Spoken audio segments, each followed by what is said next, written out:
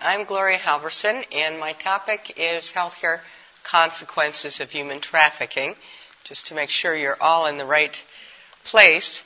And what we're going to talk about today is the importance of healthcare in trafficked populations.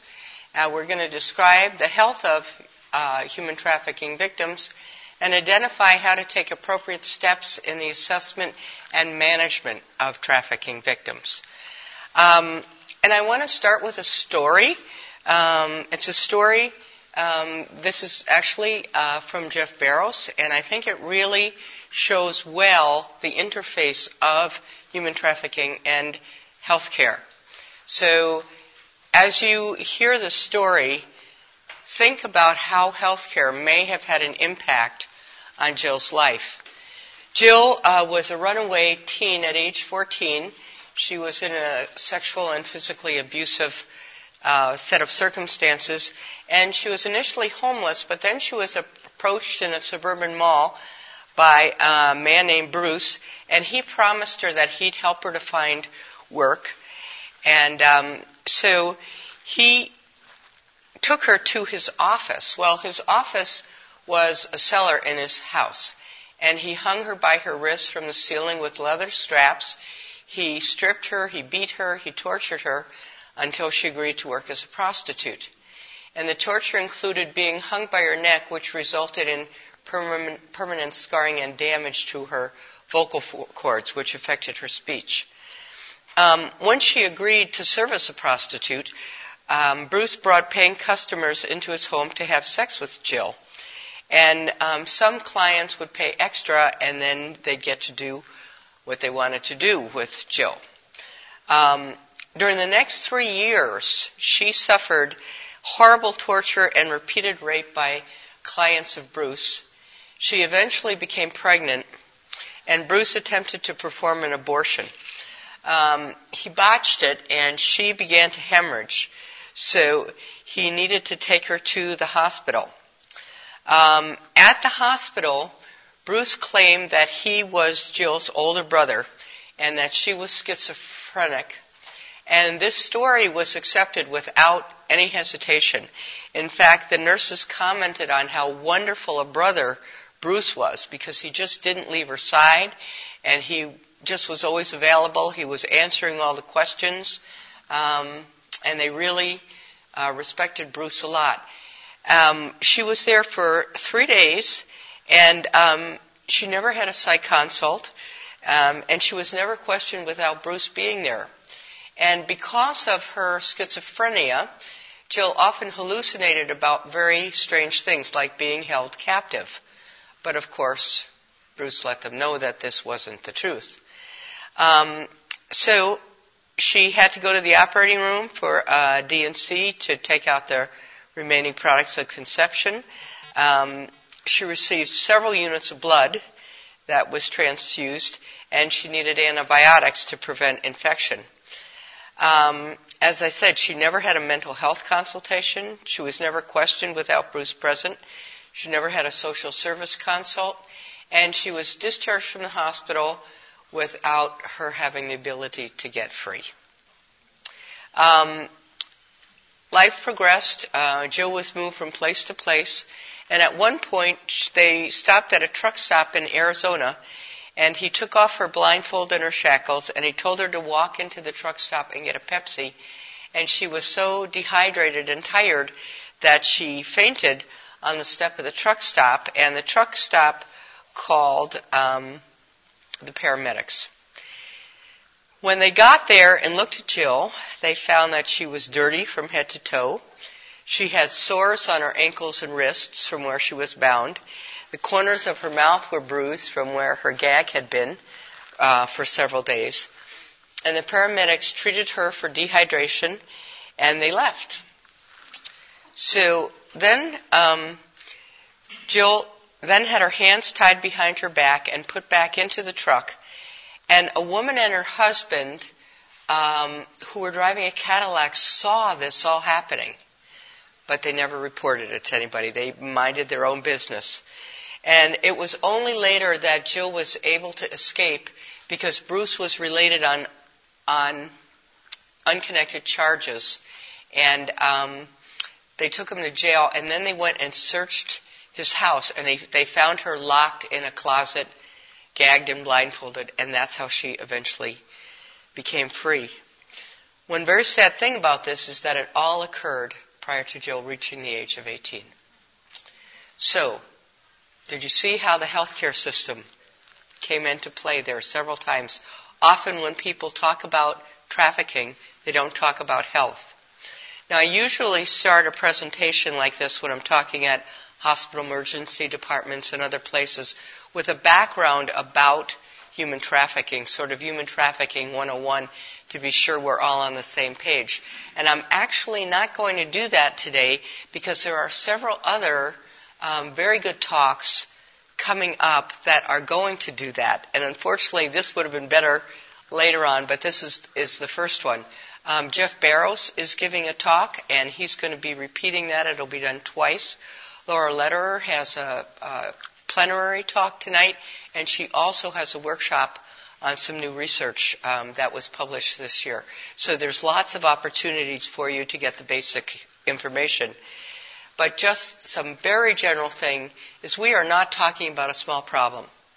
We are talking between 21 and 27 million trafficked people in the world today.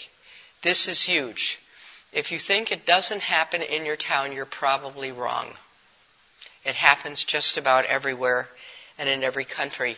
And just for the definition, sex trafficking is the use of force, fraud, or coercion to cause an adult to work within the sex trafficking industry, or the sex industry.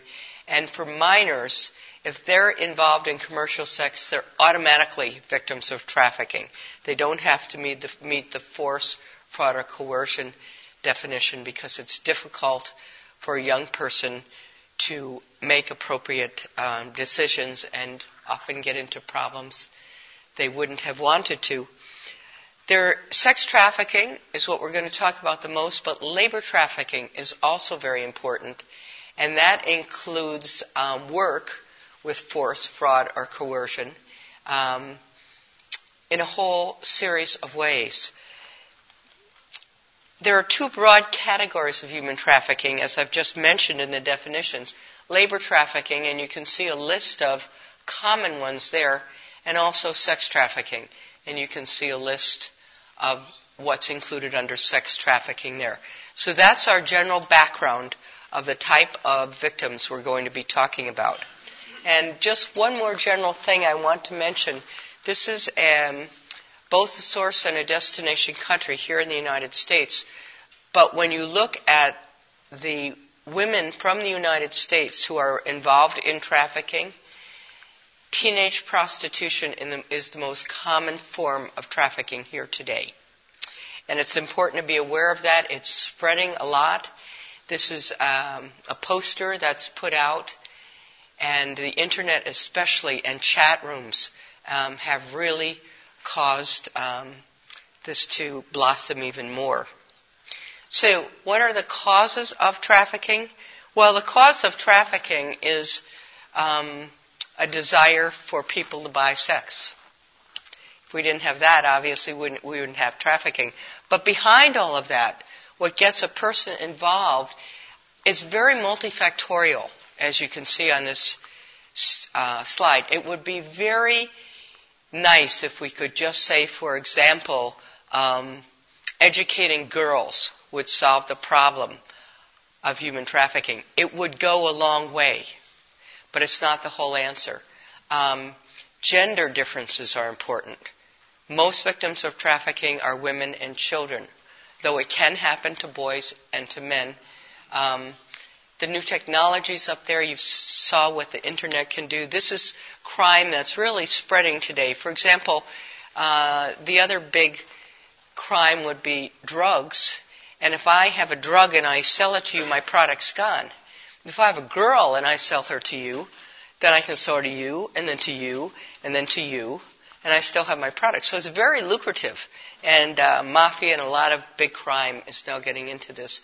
Prior sexual abuse, corruption, areas where there's war or government instability, All of these things together are important that we recognize and deal with if we're ever going to be able to find some solutions to this problem.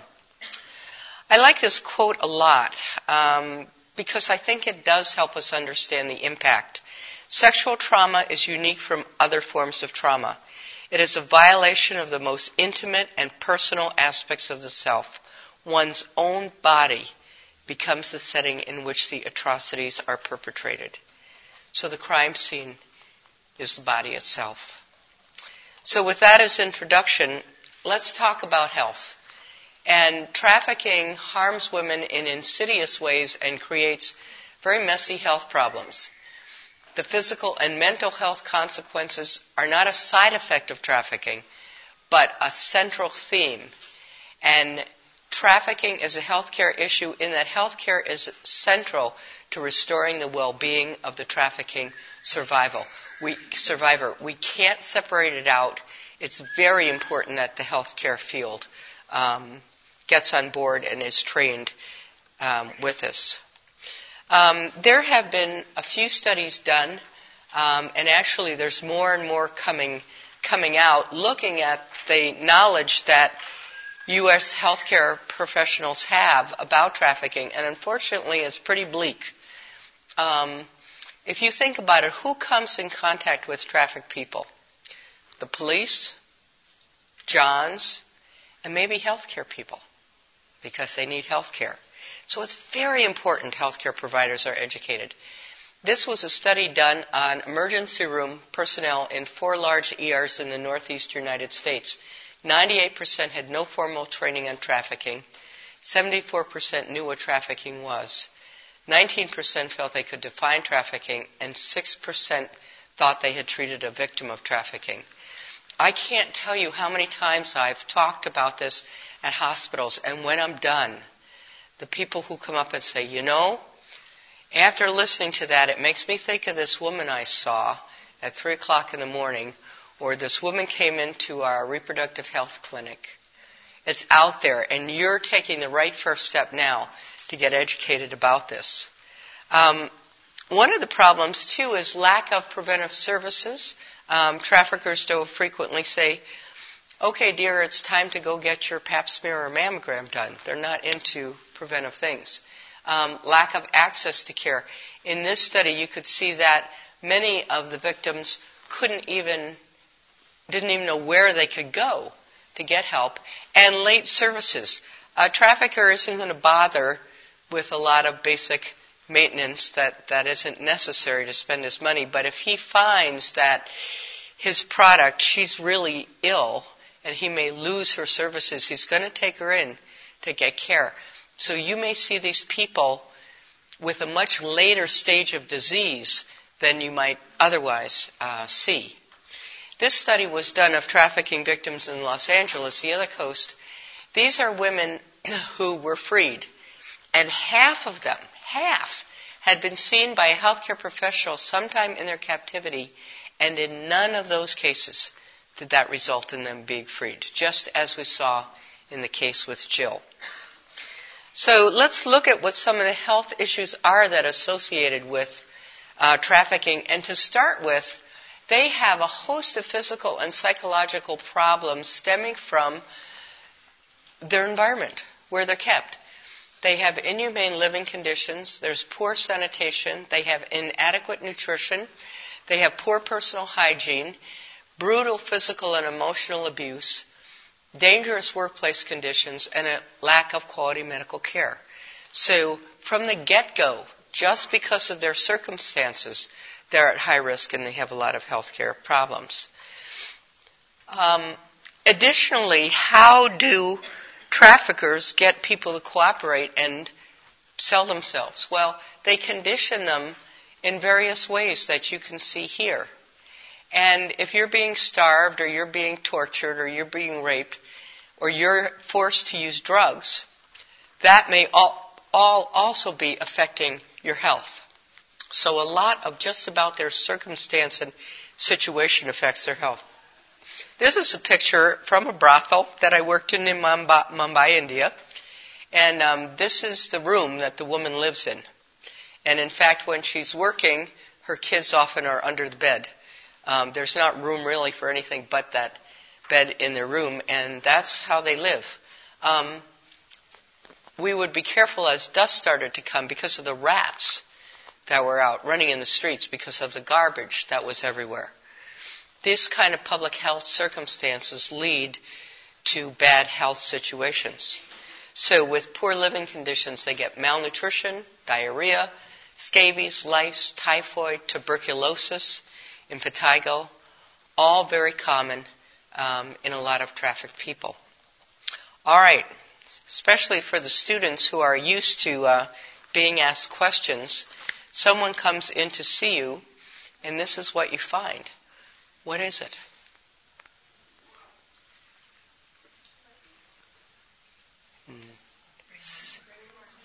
Scabies. How about this? Lice, yeah. And head lice. Sometimes I've seen kids with enough lice on them that you've seen them jump to the kid next to them. On top of that, we talked about the physical abuse these people have. So the kinds of things you're likely to see are fractured bones, joint dislocations, bruises, cuts and puncture wounds, dental injuries, facial injuries, burns, head trauma, perforated eardrums. Here's just some examples of trafficked women and some of the damage done to them.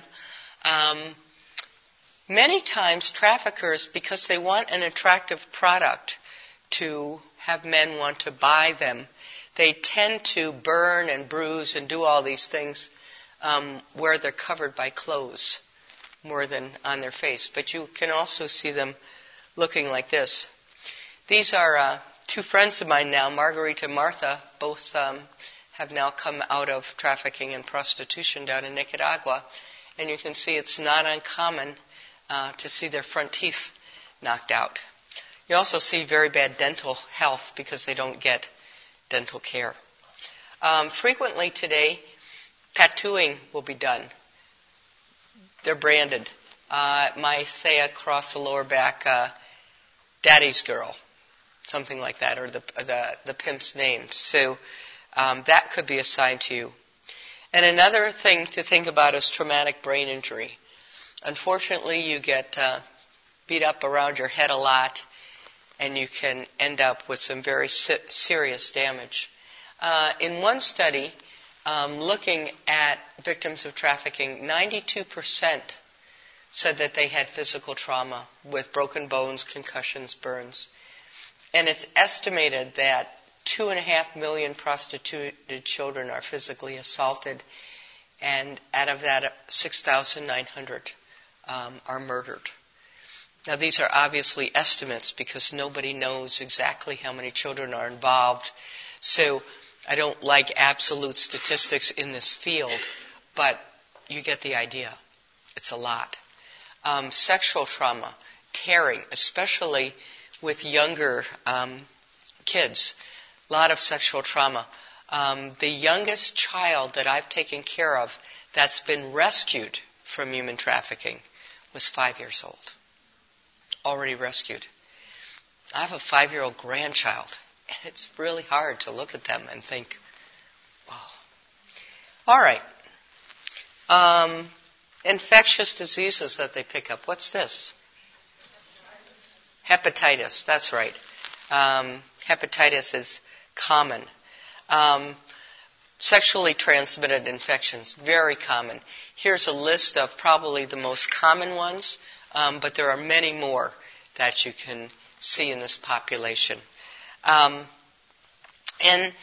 the reason is, obviously, a lot of them have multiple sexual partners, and that has a lot to do with sexually transmitted infection. Also, many of the victims of sexual trafficking report to being forced to have sex with as many as 40 to 50 men a day. So how many sexual partners does that add up to? It is mind-boggling. Condom use. A lot of these women don't use condoms for two reasons. One, when you're being trafficked, you really don't have any control about making the man use a condom. They don't. And number two, some of the women who have control don't use condoms because they get paid more not to use a condom. And they have children to feed. And so they choose not to do that. Trauma increases your risk of STIs. The term 24/7 comes from the area of trafficking and prostitution. These women are available 24 hours a day, 7 days a week, whether they're menstruating or not.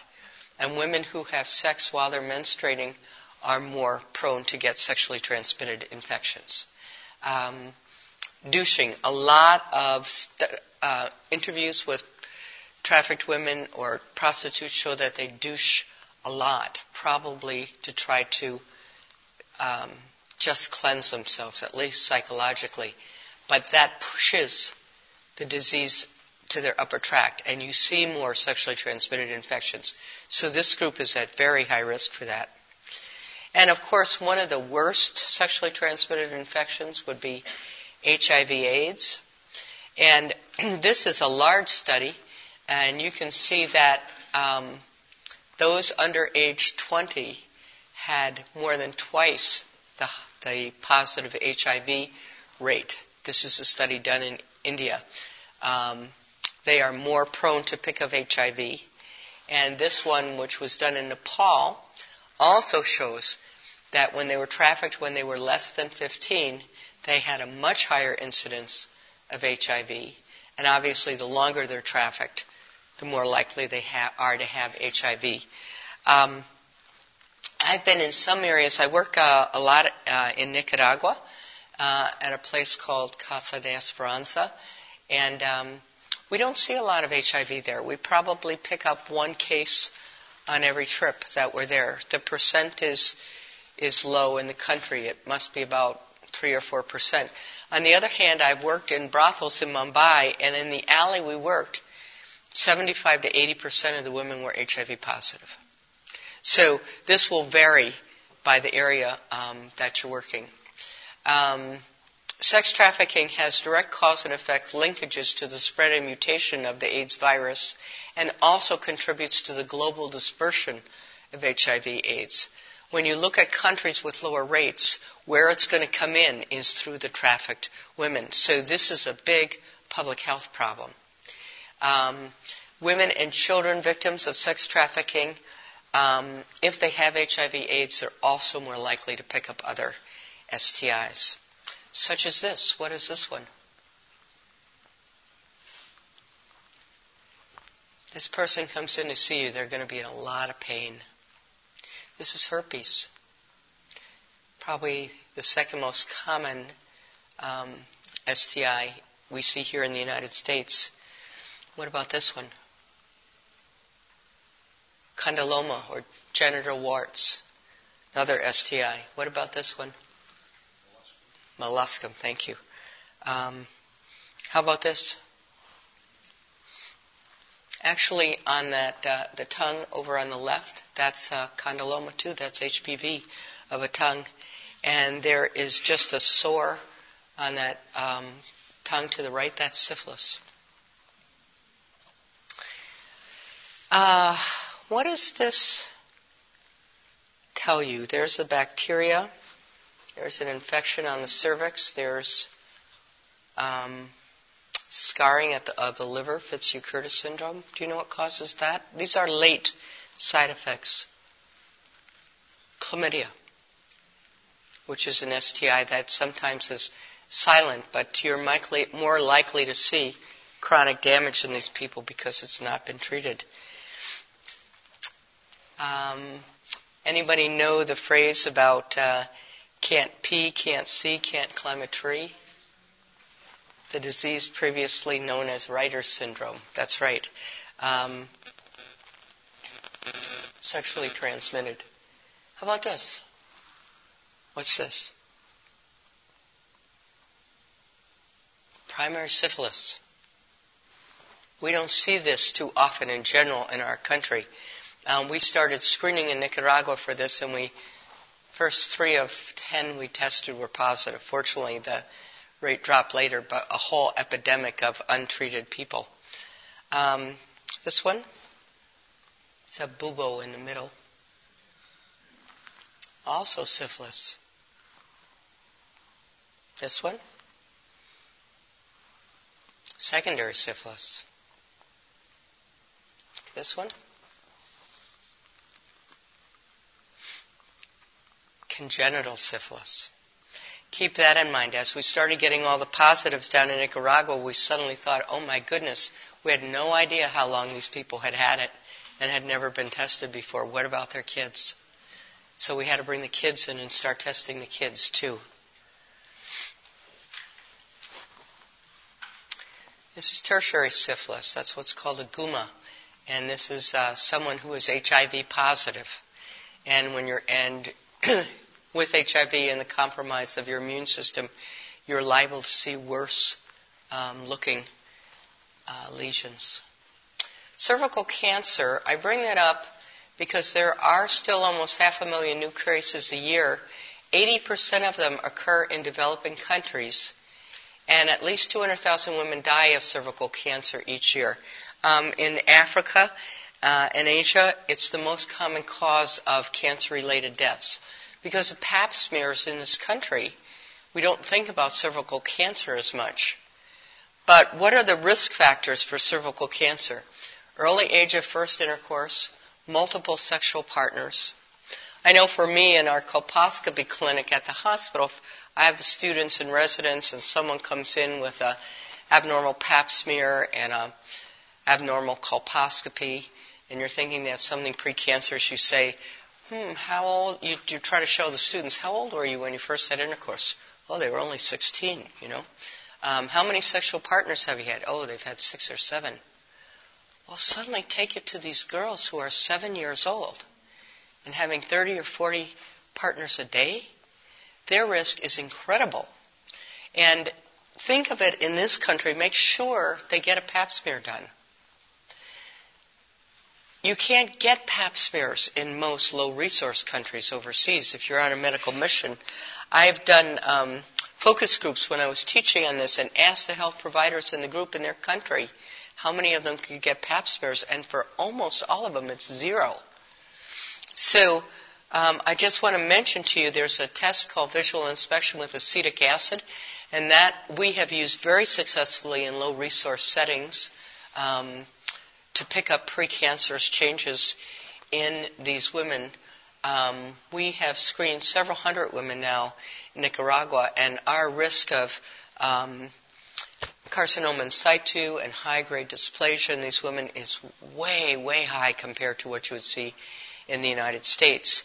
And this is what it looks like. Basically, all you need is some vinegar, and you put it on the cervix, and there's a negative one and there's a positive one. And then the positive ones need further screening. One thing that's important when you're dealing with a trafficked population is to keep in mind that, say you could get a pap smear. It turns out I can in Nicaragua. We have an amazing program. We have 1-hour turnaround. So we get it while the person is still there. And we have a LEAP machine, and we have a cryogun, and all of these things. But if you send a pap off somewhere, and it takes you a couple weeks to get an answer, let's just say it takes you 2 days, these people disappear again, and you can't find them. So it's important that programs use, this is a picture of a cryogun that's been placed on a cervix for cryosurgery, that you do a see and treat program. So you see them, you diagnose it, and you treat them immediately. And there's been long-term studies that show the cervical cancer risk from just one screening in a person's lifetime is significant in cutting it down. So that's something to think about in these women. Another thing to think about is pregnancy. And especially pregnancy, I think all of these women are at high risk because they really don't get a lot of prenatal care, and they're not taking the best care of themselves because they can't under their circumstances. But there's also a lot of teens, and teen pregnancies are more high risk. Lancet had a study that estimated that 9 million girls per year in prostituted children get pregnant, and so you wind up with approximately 4,700 maternal deaths. 1.25 million induced abortions, and 1/3 abortion-related complications, and 710 abortion-related deaths. So pregnancy is a significant issue. Abortion complications, especially when you have guys like Bruce. I can tell you that in Nicaragua, almost all the women I see are on Depo-Provera. And so they sometimes choose not to get it, and they do get pregnant.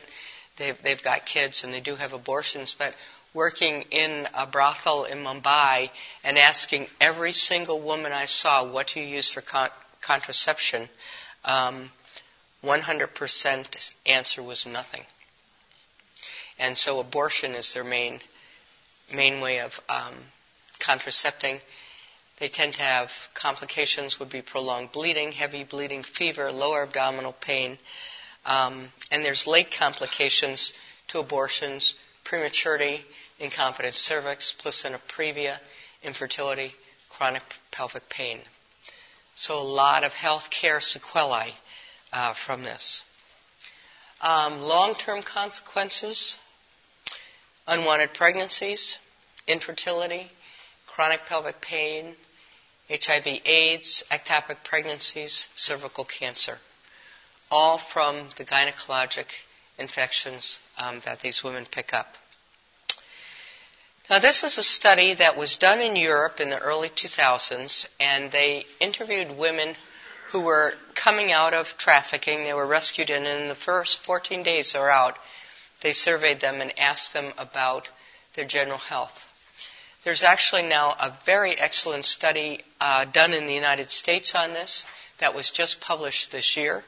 Laura Lederer is the primary author of it. She's here. She's giving a workshop on it, so I chose not to repeat and put her new data in, but it's very interesting and has a lot of implications for caring for these people.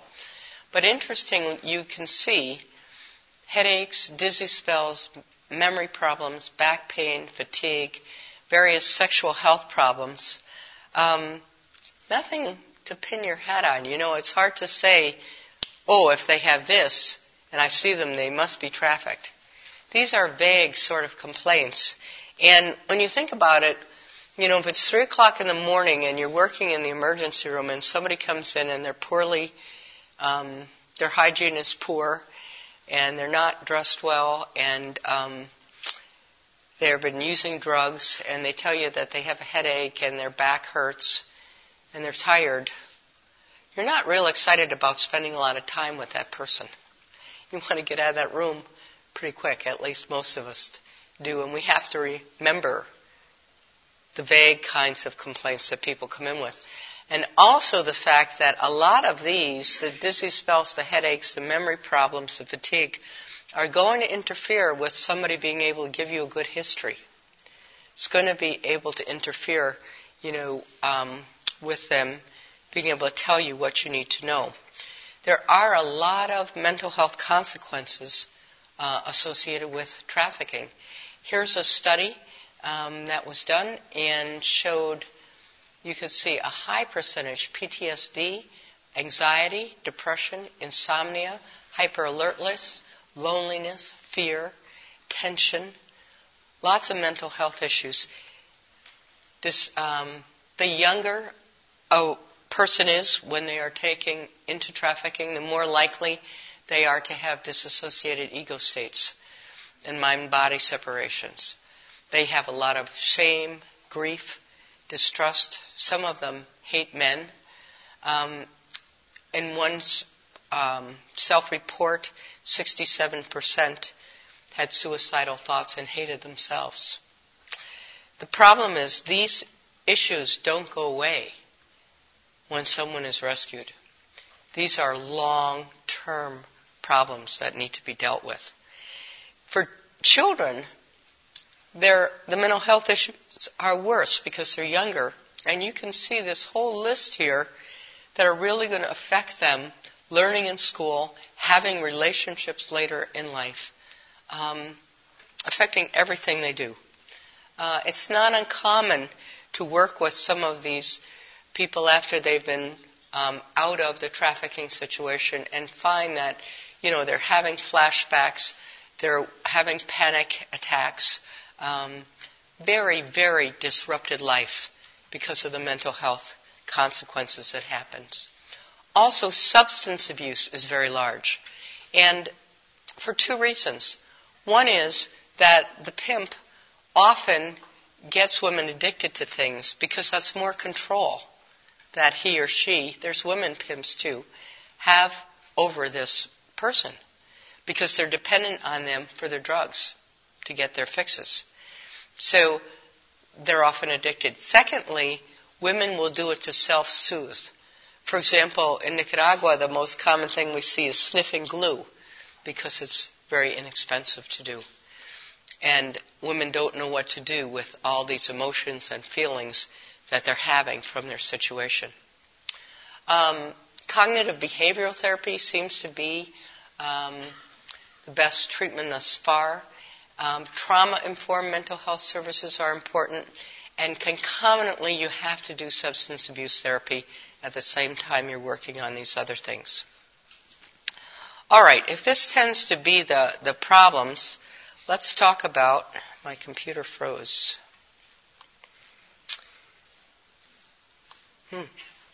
Okay, how do we assess trafficked people? Remember that they often have routine illnesses and injuries just like everybody else. So they'll have diabetes or they'll have hypertension, and we can't forget about those things. Occupational health I bring up because of the labor trafficking market. Repetitive patterns of injury, hearing loss, recent trauma due to abuse by their boss, which often includes sexual abuse, chemical burns, not being given protective gear to work in a poorly ventilated space. So because of the labor trafficking that you're dealing with, they may come in with some of these occupational problems. They say that pictures say 1,000 words, so I want to put up this picture. One is Courtney from Colorado and one's Melissa from Florida. And the first picture on both these girls is before they were trafficked. And the last picture is while they were being trafficked. And I think that about sums it up. The problem is huge. Also keep in mind children of trafficked women. This baby is Falak. He was 2 years old, and he was passed around by the pimps. And when he was brought into the hospital, he had 2 broken arms. He had human bites all over him. He had multiple surgeries, and he died.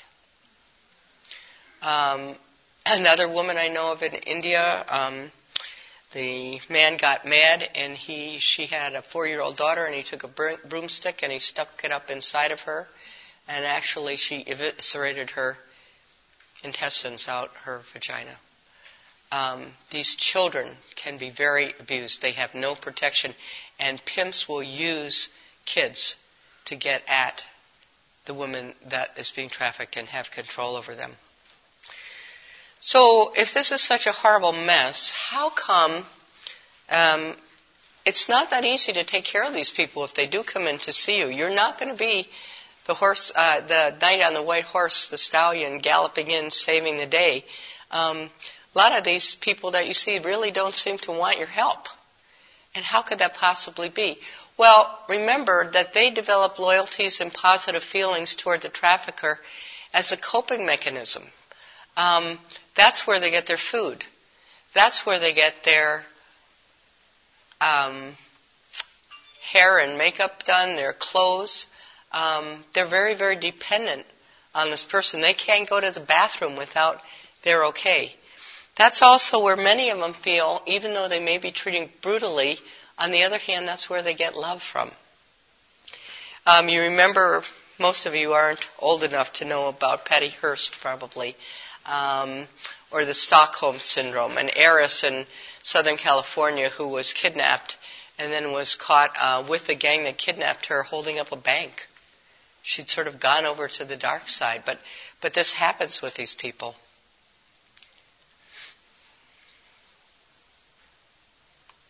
I look for a younger female, a young female with a backpack or something. Because the first thing I'm going to think is, okay, she's leaving home. She's leaving home for a reason. More than likely, she just got into it with her parents and she decides she wants to run away from home.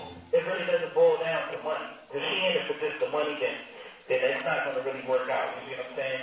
The girl has to be so love drunk, if you will, off of me to where though she would do anything. I make sure she has what she needs, personal hygiene, take her, get her nails done, take her to buy an outfit, spend time with her, take her out to eat, make her feel wanted, but I don't give her any money. You didn't hear what I said when you called me? I'm lost. You lost. Now, I don't know where I am. The wrong circle is flooded and they need to get off. I don't know where I am.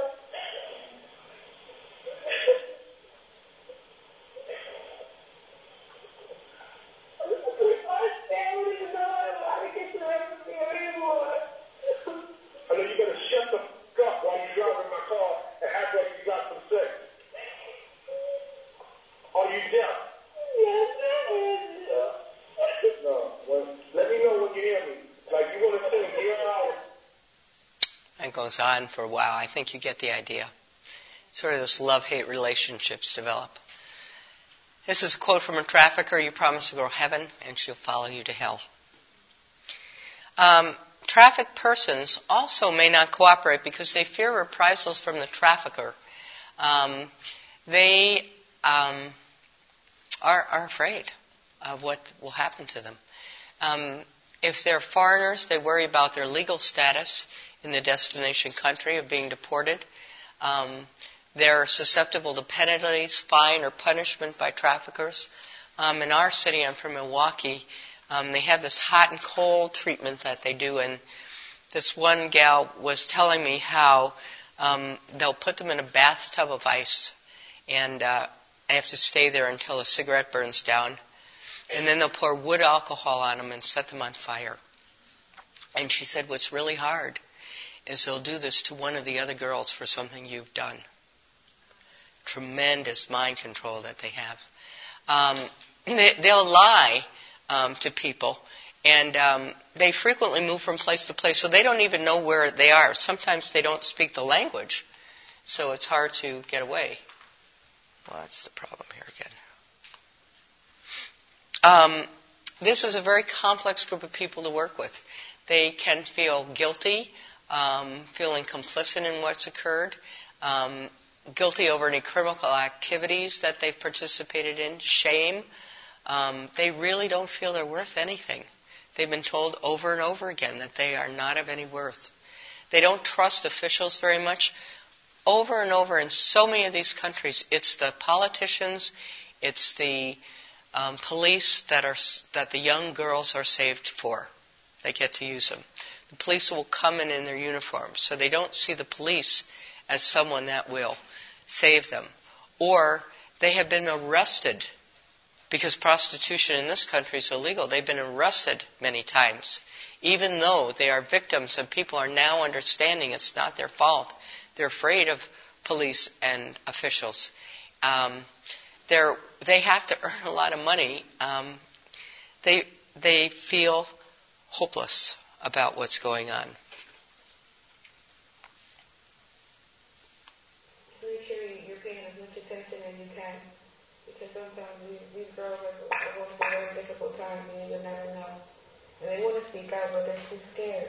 I didn't really feel safe talking about it because for me in the medical field, there's always, whenever there's anything that's remotely criminal, there's always police involved, and I don't have the experiences with the police. As long as she feels safe and she knows she's not going to get in any trouble, you can have her speak about a lot. If I would just been able to feel safe and comfortable, I think I would have spoke out.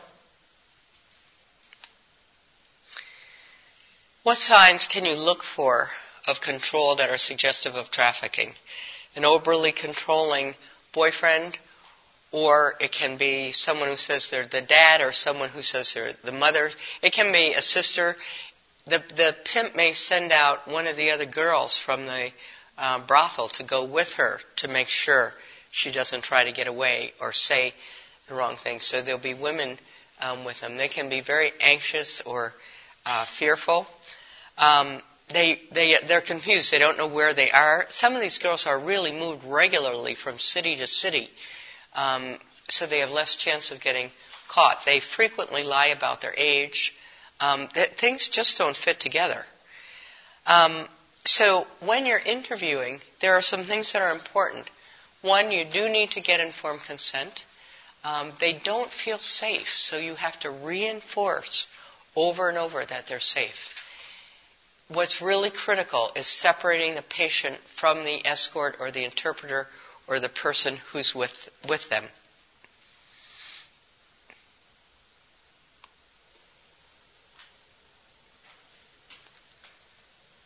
Last time when I was in the doctor to be treated, he was there. Like, who was to say that you didn't ask him, you didn't ask me if I wanted him to step out the room. I just feel like there's a better way that they can do that.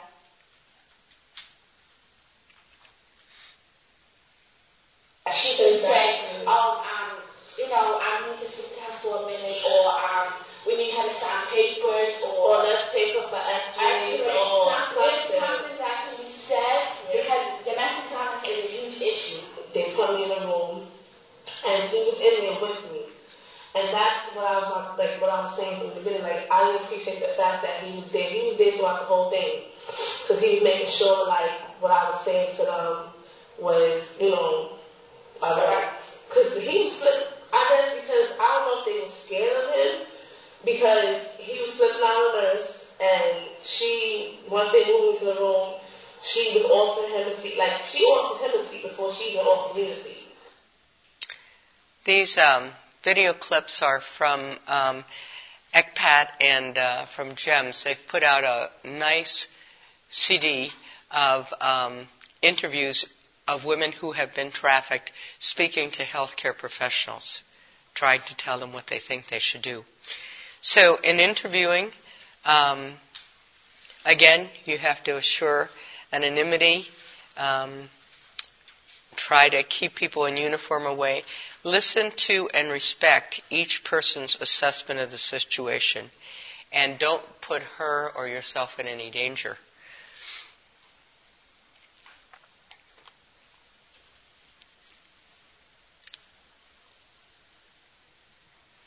Some tips that doctors and care providers should look for when identifying a C-sex victim or human trafficking victim. It's like coming in at 4 or 6 o'clock in the morning with no clothes on, tattoos, like in the neck area, lower back area, things that's really like daddies or initials, bottom, looking pale, sick, like she hasn't slept in a couple of days. Or if she's with a male, a guy, and she's referring to him as daddy, and obviously he's not. Or if he's very persistent on her, like she cannot make a move, or he's right behind her. Or she keeps looking at him for his approval, like. Or she has her head down and holding her on the face, like certain areas, like that, there shouldn't be black and bruises, like on the chest. She didn't hurt herself. But a girl who's in her life doesn't look fine. She doesn't look healthy. She has bags. She's skinny, or like even if like she's like a big girl, you can tell that she hasn't been eating. Like her skin looks pale.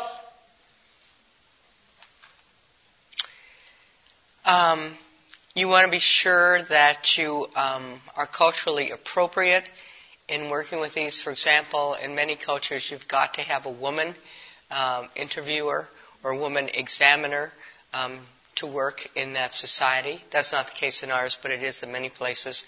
And you've got to be sure that you carefully select interpreters, that you do not use the person who's come in with them, because they know the language and they will translate for you. Do not use them.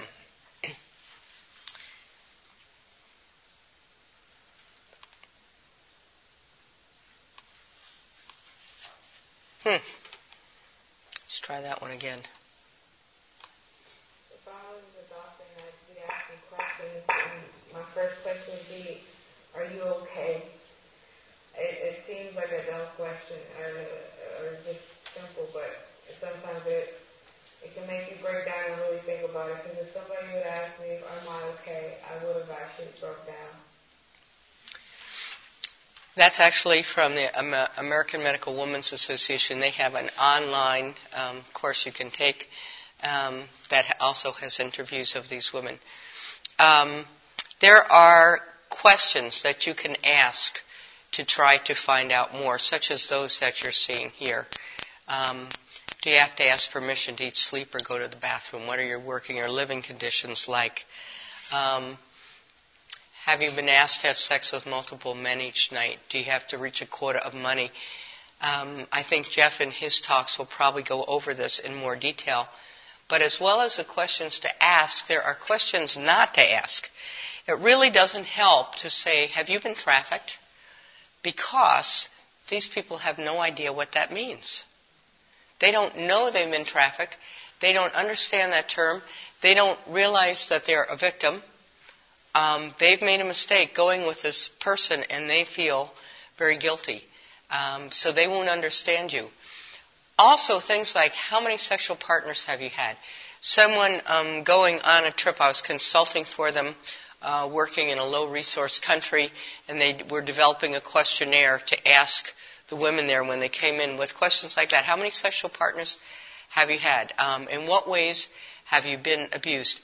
You need to stay away from these personal kind of questions that are for your interest. First of all, they don't know. Second, they don't trust you and they aren't going to tell you. And it's going to push them back farther away. So it's better to stay away from that. Stick to what's necessary medically so you can develop trust with them. And what do you do if you suspect a person may be a victim of trafficking? Again, you need to gather basic information so you can try to find them. You need, in your exam and your evaluation and your history, to start asking very specific questions that you might not otherwise ask, recognizing, for example, in a systems review, neurologic and behavioral things that have to do with head trauma and headaches and things like that. Things about nutrition, history of burns, impetigo, things that, again, may support that this person is being trafficked. You may want to include a forensic specialist to collect legal evidence for you, a sane nurse that's specifically trained in that. That's not always necessary, but it might be something to consider. You might want to check their vision and hearing. Look closely at their mouth, to do a neurologic exam. There's additional things you may want to do besides the chief complaint. You want to be trying to gain their trust and let them know that you're there to help them. Your first priority is their safety, and you're going to give them the care that they need. And it may take several visits to really establish that, but this is how you start. What's very important in working with these people is that you do trauma-informed care. This is different than the trauma-informed mental health care we talked about. This is a very holistic approach, a treatment of someone who's had complex trauma. Some people describe the psychological problems of trafficked people as comparable to those who have been prisoners of war and have been tortured. It's serious. And you need to really provide a very safe environment where they feel that they're in control, where they feel that they're safe. All of that is very important. And in your institution, develop a protocol. The first time to think about this is not when the person comes in and then it's, wow, I think they might be trafficked. Now what do we do? Because you're not going to have the time to do it. You have to know what your resources are. You need to know what's available. You have to have a team put together. And that's a big move right now, I think, after educating healthcare professionals, is to get them to develop protocols for where they're working. And also keep in mind that there's not a lot of research in this area, and it's really important that more of it is done. This is a picture from a street in Mumbai. at one of the brothels. They say in this brothel 20,000 men come on a Sunday afternoon. And you can see the man who's been shot there and somebody were robbing him, and those people just sitting there not doing anything. There's a lot of this going on with trafficking. A lot of bad things happening to people, and a lot of people are not doing anything. And I think the reason for that is not that we don't care. I think the reason is we don't know. We don't identify and we don't know what to do about it. So you have to get educated yourself. And there is more and more that's being done. There's all sorts of posters and work going on. There's labels put on soap wrappers in hotels at the city where the Super Bowl is because so many trafficked women are being brought in, numbers they can get help, hotel industries, airline industries, people being trained, ads being up to just educate people. This was in an airport that I was in Asia. So awareness is the first step of action to take. It's empowering. It brings responsibility with it. And it starts from us. So, are there any questions? We have some time if you would like to ask anything. And I would suggest some of the other sessions to get a more broader picture of trafficking. There's just too much to talk about in a short period, and so we need to limit it to the health consequences here. Yes? Can you talk a little bit about the American Medical Women's Association training? It's a new program. It's available online. Thank you for asking that. And as I said, it's four short modules. They have some questions afterwards. I can tell you, it's good because it's got these videos. A much more comprehensive one that's got 11 modules that are almost an hour each, so 40 minutes versus 11 hours, is on the Christian Medical and Dental Association website. There's 4 of us that develop those modules. You can get CME credit with them. And you can just, pick one at a time. One's on domestic trafficking, one's on international trafficking, one's on mental health issues, one's on physical issues, one's on labor trafficking, one's on the spiritual components and the spiritual mandates, caring for these people. There's a lot to choose from, and if you just go on the CMDA website, you can get that. There are a lot of resources that are available today, more and more. I want to see. No, I didn't put on here a list of them, but there are more and more being developed right now. More courses that are going on that you can look for if there's a major city near you. A lot of programs being put on in emergency departments, OBGYN departments, outpatient health clinics, urgent care clinics.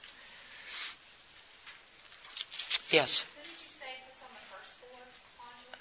I'm sorry? Who does the first 4 modules that you mentioned? Who does that? American Medical Women's Association has those online. And that's where I took 2 of those brief vignettes from. Yes? Okay, I'm curious. Like, I work in a Foster Health Hospital, Uh-huh. and a while back, there was a time when we could actually isolate family members when we want to interview patients. And now with increased corporate compliance, now that's being taken away from us. So how, if you try to, figure, I want to interview this person by myself, and, because you suspect something, how would you be able to get around that? Because now, before, we could tell you, you need to step out, let me talk to this person. Now we're not allowed to do it anymore. So now family members are actually allowed to tell us that they want to stay, and we have to allow them to stay. That's the first that I've heard that. That's really scary. If you heard the question, it was working in a hospital where family members are allowed to stay and there's nothing that you can do about it. I think what this comes down to developing protocols, and it's critical. No trafficked person is going to talk to you when they are in danger with someone watching over every word that they're saying. And if you have a protocol, it's got to say in it, if you suspect someone of being trafficked, the first thing you do is separate them from that person. And you may have to say, we're taking them to X-ray. it's hospital policy that we cannot have anybody in for this part of it. Your hospital has to come up with things to allow that, because this is an international guidelines now on how to do this. But probably without a protocol, you won't be able to impact it. Because hospital policy is hospital policy, and yeah. And I just think with it being one of the major public hospitals in this country, they should kind of be more aware of this if there is an increase in. Absolutely. Yeah, they need education. Your administration needs education, and you need a champion to get in there and make a protocol. And then in that protocol, you'll have the exception to the rule. But, people don't think well outside the box in big corporate institutions like your institution, which I know that place. And so, you've got to have a protocol, and then you're protected, because you have to protect yourself as well. So would risk management be the people you go talk to, or what? What is risk management? Well, I think you talk within the department. Get somebody in to talk about trafficking and teach them about it. And then you got to get a team, because you got to get social work involved. You've got to get risk management involved. You've got to get the receptionist who's taking intake information, like getting cell phone numbers and things like that. You have to have, you don't want to be an alone with person. You probably need to have a witness in with you, especially if you're doing gynecologic things. So they all have to be trained and on board ahead of time to get that protocol written, and that would be one component of it. Yes? Is there a way to get these slides? Yeah, they'll all go to, the slide and the talk will all be online. Yeah. One more question. Yes?